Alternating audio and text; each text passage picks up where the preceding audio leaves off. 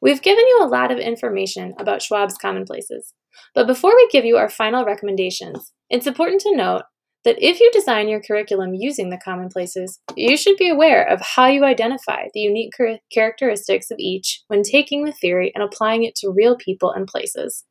Outside of actual subject matter, here are questions to consider when identifying real commonplaces and their influences in your school.